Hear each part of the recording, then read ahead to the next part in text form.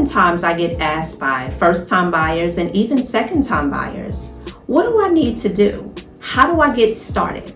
I'm Tijuana Evans. I'm a wife, a mother, a Christian, a boss, an entrepreneur.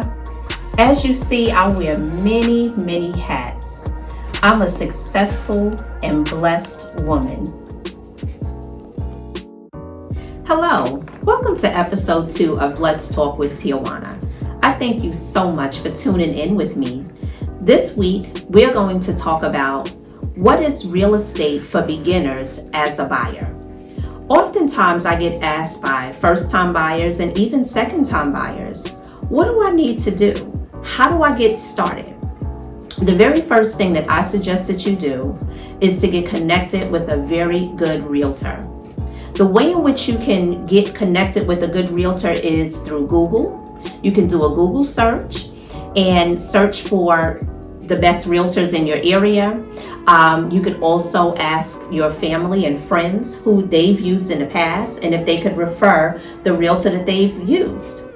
Once you have accumulated a couple of realtors, I would then suggest that you go ahead and interview each realtor.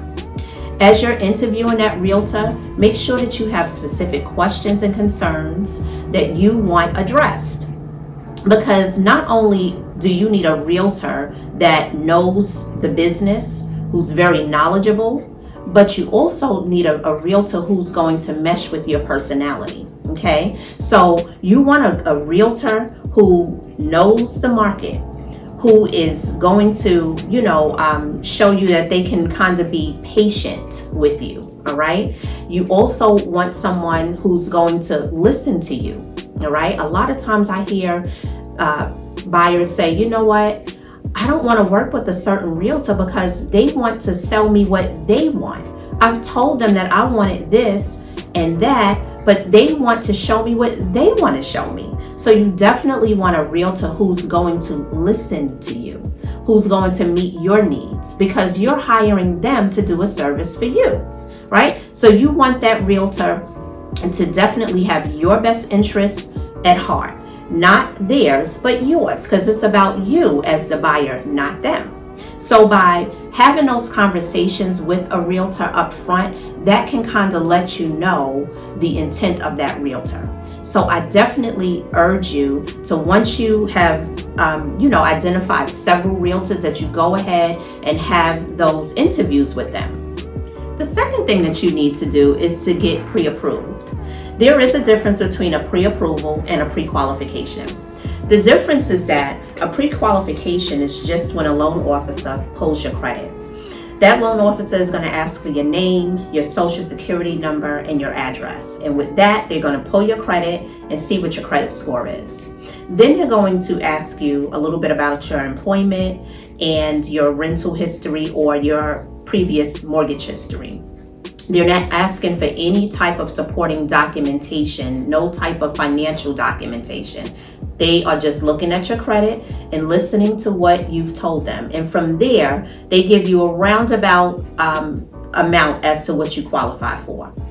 A pre-approval is when a loan officer not only gets your credit report, but they also get all of your financial documentation. They get your W-2s for the past 2 years. They get your bank statements for the past 2 months. They get your pay stubs for the past 2 months. They get all of your financial documentation. They look at your credit report, and then at that point, they can say, hey, this person qualifies for this amount of money. This is what their interest rate is going to be. And these are what the terms are going to be. We can get you a conventional loan, or we can get you a FHA loan. And if you're a veteran, we can get you a VA loan. And these are what the terms are going to be associated with the individual loans. So you definitely want to have a pre-approval over a pre-qualification. One may say, well, how do I get that pre-approval? Good question. You can actually go to your bank. You can ask your realtor, who do they use? Because a lot of times as realtors, we have connections with loan officers that we've worked with for however long we've been in the business. We trust them. They know how we work. We know how they work.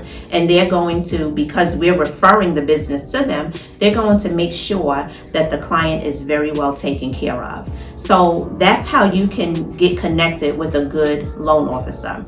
You can also look at, if you're not affiliated with a credit union, perhaps you can get on with the credit union. It's very easy to be a member of a credit union, but credit unions are definitely a way to go as it relates to mortgages as well. After you've gotten pre-approved, yay, congratulations to you. That's a huge, huge step. Then you'll get back with your realtor and you'll tell your realtor exactly what it is that you're looking for in a home. That realtor is going to gather up all of the information like how many bedrooms you're interested in, how many bathrooms, what area of town you want to be on, how you'd like your kitchen to flow, just everything that you can think of that you want in your home, you let your realtor know. Your realtor is going to put that information into the MLS, also known as our multiple listing service. You're going to put that in there, and then a list of homes are going to be produced that meet your criteria. That list is going to be shown to you, and then you tell your realtor, well, these are the homes that we would like to see, myself and my family. We'd like to see these homes. You'll go out, you'll look at those homes, and I suggest that you take a notepad with you and write down for each particular property that you visited, write down what you liked about that property and what you disliked about that property. Because when you come back at the end of your showings, then you can have a conversation with your realtor and just eliminate the houses that did not meet your needs.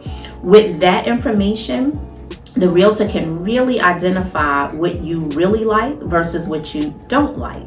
The reason why I say that is because a lot of times we think that we have to have this, or we definitely don't want that.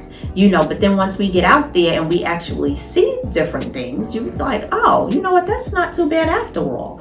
I can kind of live with that. So once you've gone out the first time and you've gotten that experience of touring the different homes and seeing how they flow, and then you can really identify what's important versus what's not important, that's going to make the searching of homes even easier, okay?